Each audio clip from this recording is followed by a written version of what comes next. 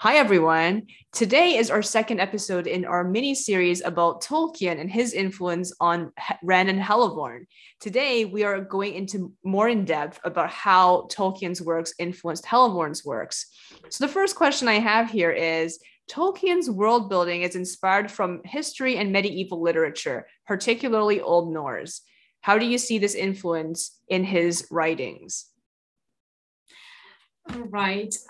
This is it's great to be here and talk about Tolkien again because he is one of my favorite writers ever, and like I said last time, the one who influenced me the most. And well, even my name Helevorn comes from a place in Tolkien's Legendarium. It was a lake. It means black glass. So back when I was a teenager and I was really fascinated and discovering all the lore. I really loved the sound of it and what it means as a name for a lake. So I started using this as my username. So yeah, this is why I've been using this for, I don't even know how many years, but it's something like, I don't know, since before 2010. So yes, Mm-hmm. exactly. Right. And you also started out on DeviantArt with a lot of Tolkien fan art, right? Indeed, that was before I started drawing my own characters. I was drawing mostly fan art and things that inspired me, a lot of my interpretations of Norse mythology, for example. So I'm going to share my screen right now and I'm going to show you on my DeviantArt page, Helevorn Art, a few drawings that I have with Tolkien's characters.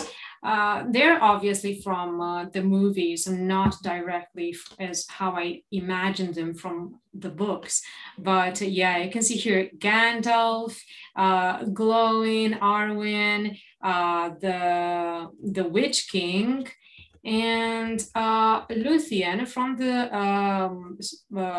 the story of Beren and Luthien. And then we have from The Hobbit, we have Glóin, and here Balin. So and Thranduil, sorry, the Elven King Thranduil. Mm-hmm. This one.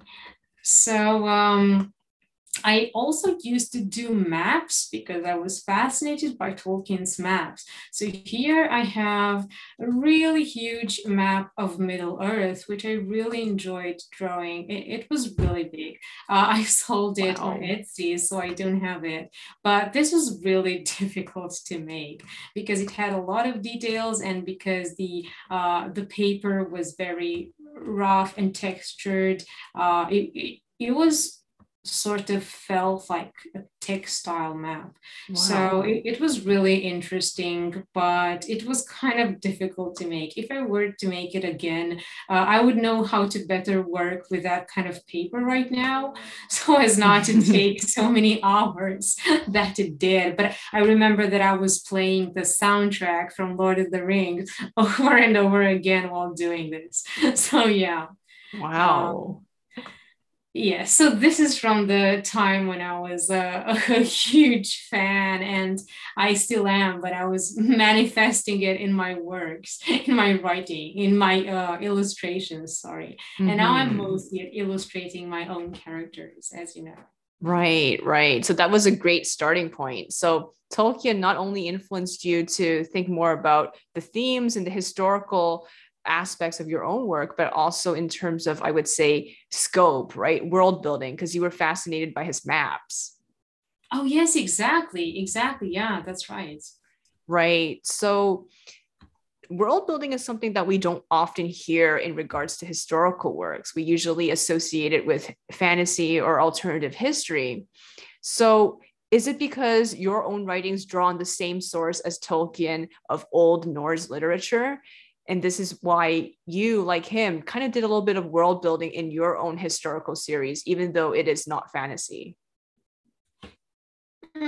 I think it may be true. And also, I think that further a setting is to the present day, the more world building you need, because the world was much more different from our own. So you have to do more in the way of explaining it to the readers.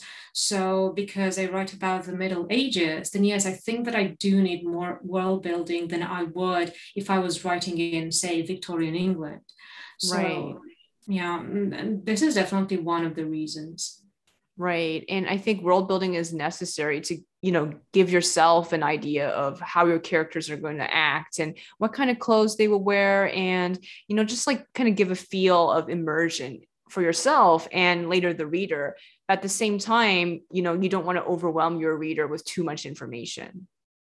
Yeah, exactly. Yes. So this is how I learned from Tolkien and the way in which he did his own world building, because, or at least in the way he drew his inspiration from the Old Norse literature, because he did not copy paste that information that he was reading and that he knew very well as a specialist in Old Norse himself.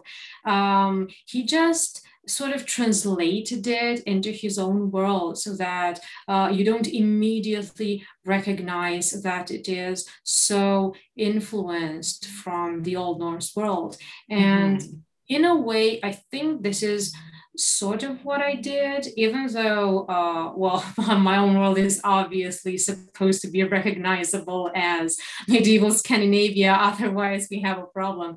But what I mean by this is that I always tried not to overwhelm the reader when it comes to the amount of information that I offer, because I think that historical fiction is not supposed to teach the reader what medieval Scandinavia was like, because they can read that in an academic research paper if they want to. But rather what we have to do is give the reader an idea of how the characters acted, how the society worked, what it was like for characters to live there, how did their experiences influence their inner realities. Mm-hmm. So this is what is the most important in well, pretty much any work of fiction, I think. And of course, in fantasy literature, you would need more emphasis on world building to to sort of show off what you did there. But in historical fiction, I don't think it is as important, even though you definitely need more world building for historical fiction than Mm-hmm. for anything else other than fantasy, right? Mm-hmm. But what Tolkien did, in other words, was capture the essence of the Old Norse world and put it into his writings seamlessly. And this is also what I try to do. This is why in my writings, you are not going to find fragments like this king came to power in this year and he did this and that Mm-hmm. he had three sons and they did this and that. This is not the way in which we learn about the history. Right. So I'm trying not to do that. We're going to learn through dialogues between other characters and through the plot.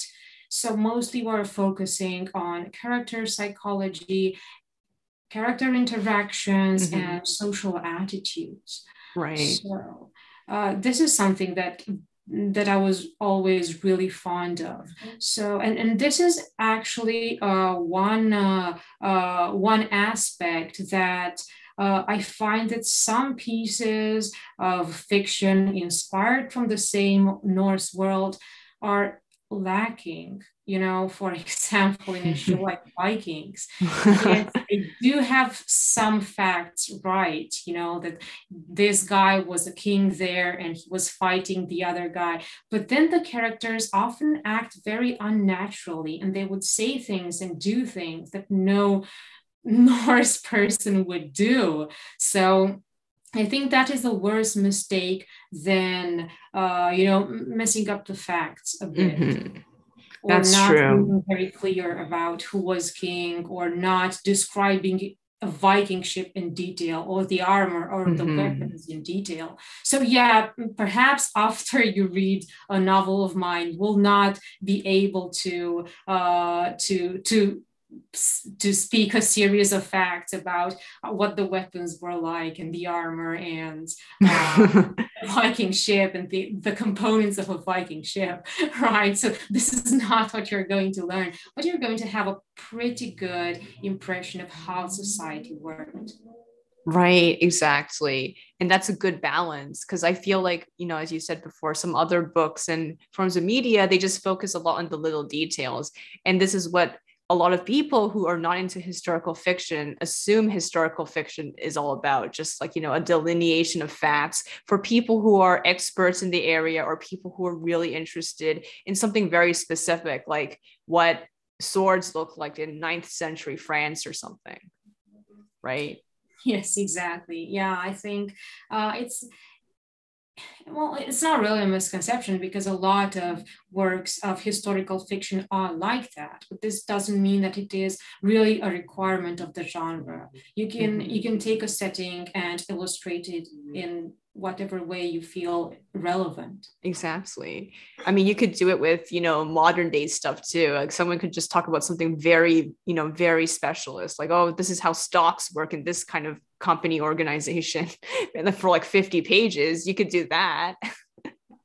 Yeah, that's a great point. Yeah, Not exactly. just history, but people are intimidated by history. As I said on the Instagram preview, a lot of people who went to school, they did not like history classes. They thought it was very difficult. There were too many dates to memorize. And I think maybe this influences them to be scared of historical fiction. Yes, I think so. I think so. When I was in school as well, I was really not fond of historical fiction lessons because Exactly. exactly for this reason, because I had to learn all sorts of details that I did not find interesting. And I always found them hard to memorize, you know, Mm-hmm. to enumerate things and dates and stuff. So, Mm-hmm. but then as I started reading on my own, I realized that I'm very interested in society and mentalities and Mm-hmm. behaviors. And so this is what I started to focus on in history as well. And so because I was interested in these things in our own world, this is what I started to see in other periods. You know, what do Mm-hmm. people think about this and that in I Right. don't know what century and culture. Exactly. So your own writings draw on the same source as Tolkien of Old Norse literature. And was this choice to focus on Old Norse literature in Lucky Wolf and the Sons of Disobedience influenced by Tolkien? Yes, I think it was very much influenced by him because before I started reading Tolkien, I wasn't into medieval Scandinavia specifically. I liked history in general. I mean, historical fiction, historical settings in general, but I wasn't really into this. And shortly after I started reading Tolkien, I started listening to Viking metal as well. And I think these were turning points because it soon became an obsession for me. Mm-hmm. This Old Norse and Anglo-Saxon part of the world. Mm-hmm. So yeah, I think it was influenced by Tolkien. Right. Because Tolkien, is he more influenced by Old Norse or Yeah. Anglo-Saxon or equally? Because as we talked about before, the dwarves were mostly Old Norse, right? But I think maybe some of the other cultures of Middle Earth were more Anglo-Saxon or Germanic. Uh, Old Norse is his main influence. Yeah, I think in Tolkien's scholarship, this is the general consensus that Old Norse is his most important influence. Of course, Tolkien did specialize in English philology, but Old Norse was his special subject, so to speak. Oh. So he also taught old Icelandic and Germanic philology and Gothic. But of course, he was also a professor of Old English and Middle English. So it was a Mm-hmm. combination of both. But he was very much passionate about this realm of Old Norse literature, and he founded the Viking Club, it was called, and it was a reader group where people would gather and read Old Norse literature. And he also had another group called the Kolbitar, which means coal biters, which is a name found in sagas. It is in Old Norse, where people who spend a lot of time idling around the fire, telling stories and stuff. And so this was also a group focused on reading Old Norse literature. And he also introduced C.S. Lewis to Old Norse literature. And this is how the Old Norse influences came to be in Lewis's own work. Right. That's interesting because both of them, in a way, were also influenced by Christianity because both of them were kind of like Christian fantasy authors in a way. Mm-hmm. Yeah, that's true. That's true. I mean, Tolkien was also always a devout Christian, but then Lewis had his, he was on and off into this, but then somehow his own work was more obviously influenced by Christian mythology overall. So it shows less in Tolkien. Tolkien's, I think, feels much more pagan, so to speak. That's true. And this is why actually some, conservative Christians, they were okay with Narnia, which was by C.S. Lewis, but they were not okay with Lord of the Rings or anything by Tolkien because it felt more pagan. Yeah, that's very true. That's very true, and this is mostly because of the Old Norse influence Mm-hmm. on Tolkien's writing. So he wanted very much to reproduce or a lot of aspects of it, even though he was sort of reluctant to acknowledge direct overlaps between his writing and his academic career, or so he says in his letters. But it is obvious that so many things are influenced by this. So we mentioned in the Instagram live the so-called catalog of dwarves, which appears in the Poetic Edda in Völuspá. And that was a poem written in the 10th century, and it's sort of so before Norway was and Iceland were converted to Christianity. So there is a whole section dedicated to dwarves where they enumerate names. Thorin, Dwalin, Gloin, Bombur, Balin. I think he's called Blain, not instead of Balin, but Tolkien changed it. And also Gandalf, which is interesting because Gandalf was listed as a dwarf, but his name actually means magic elf. So, and Oh. Tolkien made him a wizard, which is a separate race in his mythology. So so what Tolkien did, he took those names, which are really randomly, they're just enumerated and nothing is said about the dwarves. And then he gave them stories and personalities that he actually made them characters in his own stories. So this is one of the things, one of the most obvious things that Tolkien takes from that. And of course, there is the eye of Sauron, which is all-seeing, and it's very much like the eye of Odin in Old Norse literature. And then we have the Balrog, which is sort of a demon of fire, and we have Surtr, the giant of fire, in the Old Norse world, and then we can also have the dragons, obviously, and this is another thing that Tolkien took from Volsunga saga, for example, the saga of the Volsungs, and they have those unnervingly human-like dragons, as they are called in by Tolkien's scholars, because this is exactly how they appear in Old Norse sources as well. They speak to their slayers, so they have this ability to speak, just as in Tolkien's. We have Smaug in The Hobbit, and we have Glaurung in the Tale of the Children of Húrin. So actually the part with Túrin and Glaurung the dragon is Tolkien's retelling of the saga of the Volsungs. So in a way, they have many similarities. Mm-hmm. So this is another thing that Tolkien took directly from Old Norse mythology. And then we have something less specific now.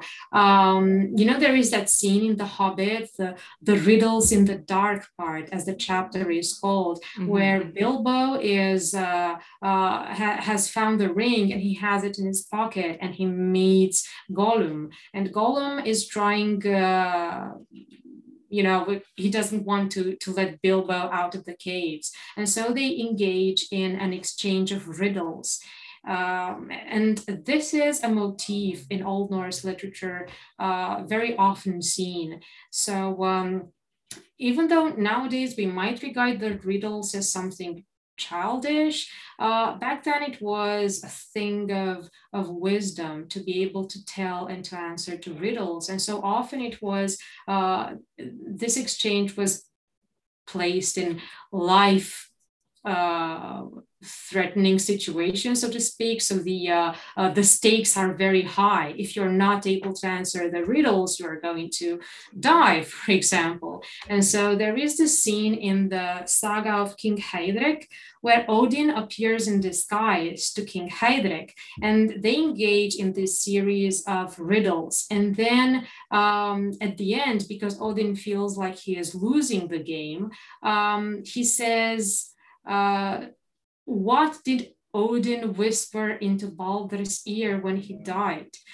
Which is, of course, something that only Odin would know, because, Odin whispered something into his dead son's ear, right? So that's not really a riddle, is it? How is anybody else than himself supposed to know? But of course, Odin is in disguise, so King Heidrek doesn't know that he is actually tricking him. And this is exactly what Bilbo does, because he feels that he is losing, and he knows that he would be losing his life. The last riddle that he says is, what have I got in my pocket? And of course, Gollum cannot know what's in his pocket. So this is something that Tolkien directly borrowed from this, and it's very interesting because it's cheating, isn't it? As Gollum would say, it is a tricksy question, right? So, but in Old Norse terms, this is actually Seidr, dark magic, the magic of deceit. This is why Odin is doing it. He's very much a trickster himself. Mm-hmm. So, Seidr is also the kind of magic that Eilf does. Exactly. Right. And this is one place where I also borrowed something directly from, both Old Norse literature and Tolkien, right? The game of riddles, because we have a scene in Lucky Wolf where Eilf is young, and he tells riddles to two young women, not young, but two middle-aged women, and then he steals from them. So riddles are paired with wisdom and with playing tricks on somebody, right? Mm-hmm. Cheating on somebody. So that makes sense. I didn't know that so many of these smaller details were directly influenced by, Old Norse things. Yeah, that's true. So there is a whole worldview put into Tolkien's writings, and it's so formidably well understood and internalized because it's not, some names or Mm-hmm. the race of the dwarves or something where he would just copy paste the characteristics, of Mm-hmm. something. It's just capturing the essence and that sense of fatalism and heroism, which is also very much in common with the Anglo-Saxon worldview as well, because these two cultures were very similar at the time. They would have been more similar if they had more similar experiences, right? So Norway or Scandinavia in general was more isolated and it was Christian later. So England was also influenced by the continent and by the Christian faith. But if you take all that away, they were actually extremely similar, just as the languages were extremely similar. So sometimes it is difficult to uh, to draw a fine line between what is Anglo-Saxon and what is Old Norse in terms of mentality. That's true, right? So it's really the superficial stuff that makes them look different. Yeah, I think so. In some cases, yes. Mm-hmm. Right. And I think it's interesting how he internalizes a lot of these concepts. So that makes for better world building and it's more smooth and more streamlined. Because, like you said, if he just copy and pasted directly from Old Norse culture, it would just feel like he's superimposing, Norse aesthetics onto something he created himself rather than internalizing it, digesting it, and actually injecting different aspects of it on every level of his world. Yes, yes, that is very true. That is very true. And that is one reason why so many things, so many fantasy things set about to portray some cultures or openly draw their inspiration from some cultures, then people from those cultures do not feel represented. And I'm thinking here of Disney, for example, right? Mm-hmm. So yeah, it's not, well, it's not that well internalized, right? That culture that they are supposed to draw their inspiration from. So but then with Tolkien, well, of course we don't have medieval Scandinavian to really tell us if they feel represented or not, but I think he's doing a great job considering that the information is, well, quite scarce. That's true. And maybe this is one of the reasons why he chose to turn it into fantasy because it is sparse and he wanted to put his own ideas into it. Yeah, that's true. That's true. Yeah, Did he you ever, wanted to sorry. write. Yeah. Oh, yeah. I just wanted to say that he put it in these terms that he wanted to write a mythology for England, and so he drew Oh. inspiration from the uh, Germanic past, which was common, of course, between England and Scandinavia and all Germanic peoples. So this is why he used Old Norse sources, but also Celtic and yeah. Mm-hmm. So he was setting about to write a mythology because Right. Mm-hmm. he said, I mean, England did not have as complex a mythology as Scandinavia did. And so this Mm. is what he sort of wanted uh, to do, to accomplish in his writings. Right. And was there a reason why he chose Scandinavia out of the different Germanic peoples? I think the Anglo-Saxons, like the Saxons at least, were from not from Scandinavia, but from, where Germany is currently. Yeah, I think that there are more sources to draw on because our main sources for Norse mythology are the Scandinavian ones. Also because they were Christian later, so all of those Mm. details were not forgotten as they were on the continent in Germany and England.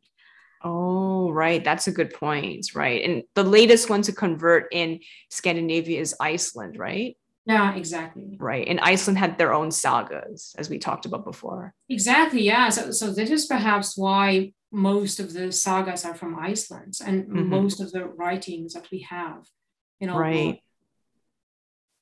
Was he influenced by Finland? Because Finland is less Germanic because there were Swedish people there, but originally the Finnish people were their own group, which was the Finno-Ugric group, which is similar to Sami people. So did he also have influences from Finland? Yes, he did, but in a much smaller measure than the others. But he did draw influence from the Kalevala, the national Finnish Mm-hmm. epic. Right. Mm-hmm. And which culture did he have the most Finnish influence? Was it the elves? I think I read somewhere before. I think, yeah, I think it was the elves, yes. Mm-hmm. I've Right. not researched this very much, but yeah, I think it was the elves. Even though the elves and the dwarves are both really Norse races, but yeah, well, we're going to talk about this more. Right. Are all of the races in Middle Earth mostly Norse, or are there some that are totally not Norse? Um, well, the hobbits were his own invention, and the orcs, but then the elves and the dwarves are definitely Norse. I But see. I'm not sure about something like wizards or those um, primordial races. Like the trees and stuff, right? Yeah, yeah. I don't really know where he got it from. How about stuff like the Witch King? Oh, the Witch King. Yeah, that's a good point. Um, I don't really know. It doesn't look Norse. I Mm-hmm. mean, maybe if we see them, the parts where they are cursed kings, ghost kings, then yes, maybe we could say that they are draugr, which are basically the undead who Mm-hmm. can be found in burial mounds. So if they have their own burial mounds with riches, then they would probably be dead kings, right? Who are Right. somehow made to not rest in afterlife. So if that was his source of inspiration, then yes, it is also Norse. Then he Mhm. altered it quite a bit. Right. And I also thought of the Earl King. I think that's also from Germanic history and mythology, but I don't think it's Norse. I was thinking of the Earl King as a potential inspiration for the Witch King. Oh yeah, yeah, that's a great point. Yes. Hmm. And Earl King, I think, is mostly from like places like Germany. It's not Mhm. from Norse mythology, right? Yeah, yeah. Hmm. Right. And another question we have here is, did Tolkien's dwarves influence your Norse characters in any ways since they are inspired by Norse culture? Yeah, so to answer the question, we can talk a bit about Tolkien's dwarves. So yeah, he did take them directly from Norse myth, but it's interesting that well, the elves and the dwarves in Norse mythology are not so clearly delineated as they are in Tolkien's. About the elves, we know very, very little from Norse mythology. So basically, Tolkien took the dwarves sort of as they were because they were master craftsmen, just like Tolkien represented them, with an affinity for metalworking and mining. And they were also very greedy, and they could trick people into different things. And they also had magical powers. They could transform, for example, the dragon Fafnir, who fights Sigurd of the Volsungs, is a dwarf. And he has a brother who can transform into an otter. And then there are other dwarves who can transform into objects. So they also have magical Mm-hmm. powers. And they are shown in myths building things that are also imbued with magical power. So most of the artifacts that the Norse gods have come from the dwarves, were forged by the dwarves. And we see that Freya, the goddess of fertility, she often sleeps with dwarves in order to have jewelry made by them because dwarvish jewelry was excellent and it had magical powers. So yeah, this is sort of how the dwarves are presented in Norse myth, and they and they trick people. They are very cunning as well. And about the elves, we actually know very little, but we see what Tolkien did with them, and he presented in his own way, and he made elves his own. So, well, to answer the question, well, they are inspired from Norse mythology, and I don't have that much inspiration from Norse mythology, but I really, really love the mechanism. What Tolkien did there, how he took those characters and made them his own. So I guess in terms of this mechanism of creating characters, then maybe in that way. Mm-hmm. Right, definitely. So it was mostly just about the character creation process rather than, anything specific about a particular character Tolkien had that influenced yours.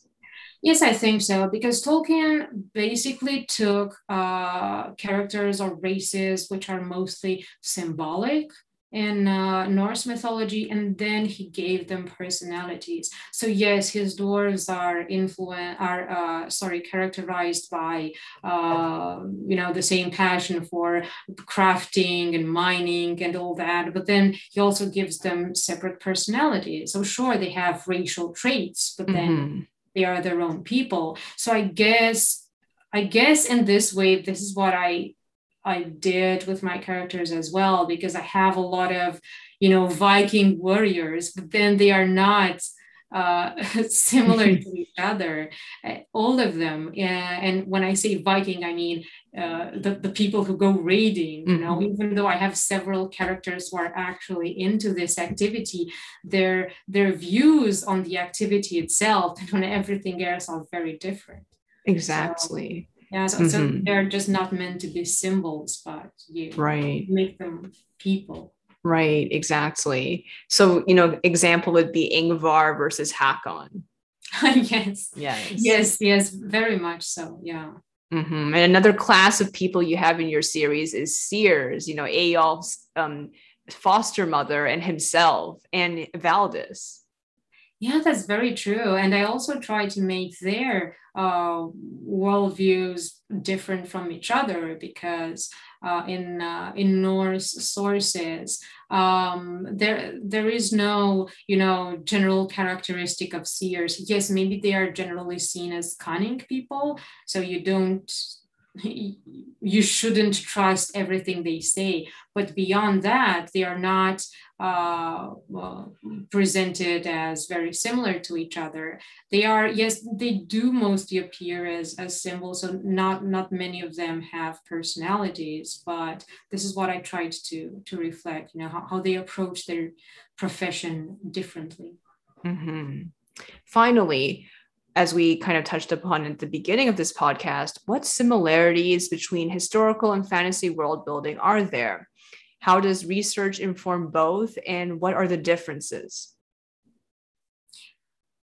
So I think that these are two genres which are quite similar, because they bring in front of the reader, like we said, situations that you would never been and places that you will never see, and a world which often functions under rules different from our own. So for these reasons, I think these genres are not for everyone, because the leap in imagination and immersion has to be greater for, say, a story taking place in present day London or New York or some other place that we've seen a lot of movies and a lot of fiction on. And, sometimes we feel like we know that place, even though we don't really know it, So for these two genres, you need that much discussed willing suspension of disbelief that Coleridge was talking about, right? To infuse a human interest and a semblance of truth into a fantasy setting, so as to help the reader connect with all those otherworldly things. So in this way, yeah, they are very similar, and you have to be quite rigorous in both world building and the way in which you deliver that to the reader, so as to keep that emotion and immersion in spite of the amount of world building. So yeah, this is definitely one similarity. Mm-hmm. Did you do more world building for Sons of Disobedience or Lucky Wolf? Definitely Sons of Disobedience, because Lucky Wolf focuses on two characters, Aelf and Dingbot, whereas Sons of Disobedience has a greater scope in itself, because it shows the process of Christianity, the conversion to Christianity of Norway, and how we have King Olaf trying to accomplish this on the one hand, and then we have the dissidents on the others. So on the other hand, so it's supposed to show more characters and the whole country instead of just two people. Mm-hmm. So it's definitely greater in scope, and this is why it requires quite a bit of world building, and it's much more difficult to write. And as you know, I've been working on and off on this for more than 10 years now. And this is why I've had to distance myself from it, because I felt that there was so much world building and so many characters, and I needed first to really know them and to really know the world that I'm writing about before actually writing the novel, because my first attempt was pretty messy. So I want my second attempt to be more like Lucky Wolf, but at a greater scale. Right. But keep the same level of reader's connection to the characters. Right. I think it's harder to do because there's so many characters, as you discussed, and 3 viewpoints, not just, 2. Yeah, that's true. And it's sort of similar to the difference between Tolkien's The Hobbit and The Lord of the Rings, right? Because The Hobbit is more focused on a group of characters and doesn't really show the whole scale, but then The Lord of the Rings show the whole world, struggling with Sauron, and it's on a much grander scale.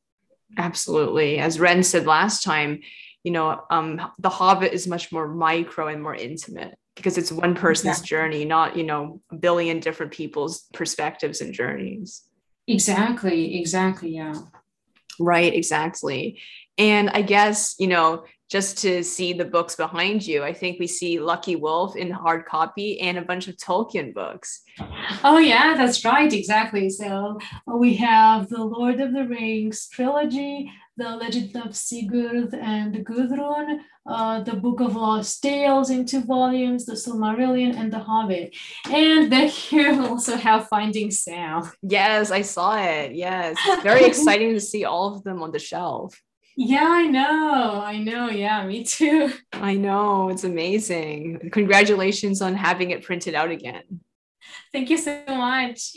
And the same to you with Finding Sam. It's great to see them side by side. It is. It's very exciting. But yes, do you think there's any other points you want to cover, or is this about it for this podcast? Of course, there are always more things to cover, but I think that we have summed it up all right. Yeah, I think so. I think maybe we can have more Tolkien podcasts in the future, maybe talking about the cultures in Middle Earth in more depth, and maybe comparing them to, your own work. Yeah, that's true. Or we could just choose some stories, like the book reviews that we did, and we can review one specific book or one specific story. I'm mainly thinking about the Children of Húrin, which I mentioned that I'm very fond of last Right, time. exactly. So we could talk about that. That would be very interesting. Yeah, yeah, indeed. Right. All right. Thank you so much. Thank you. Bye. Okay, goodbye.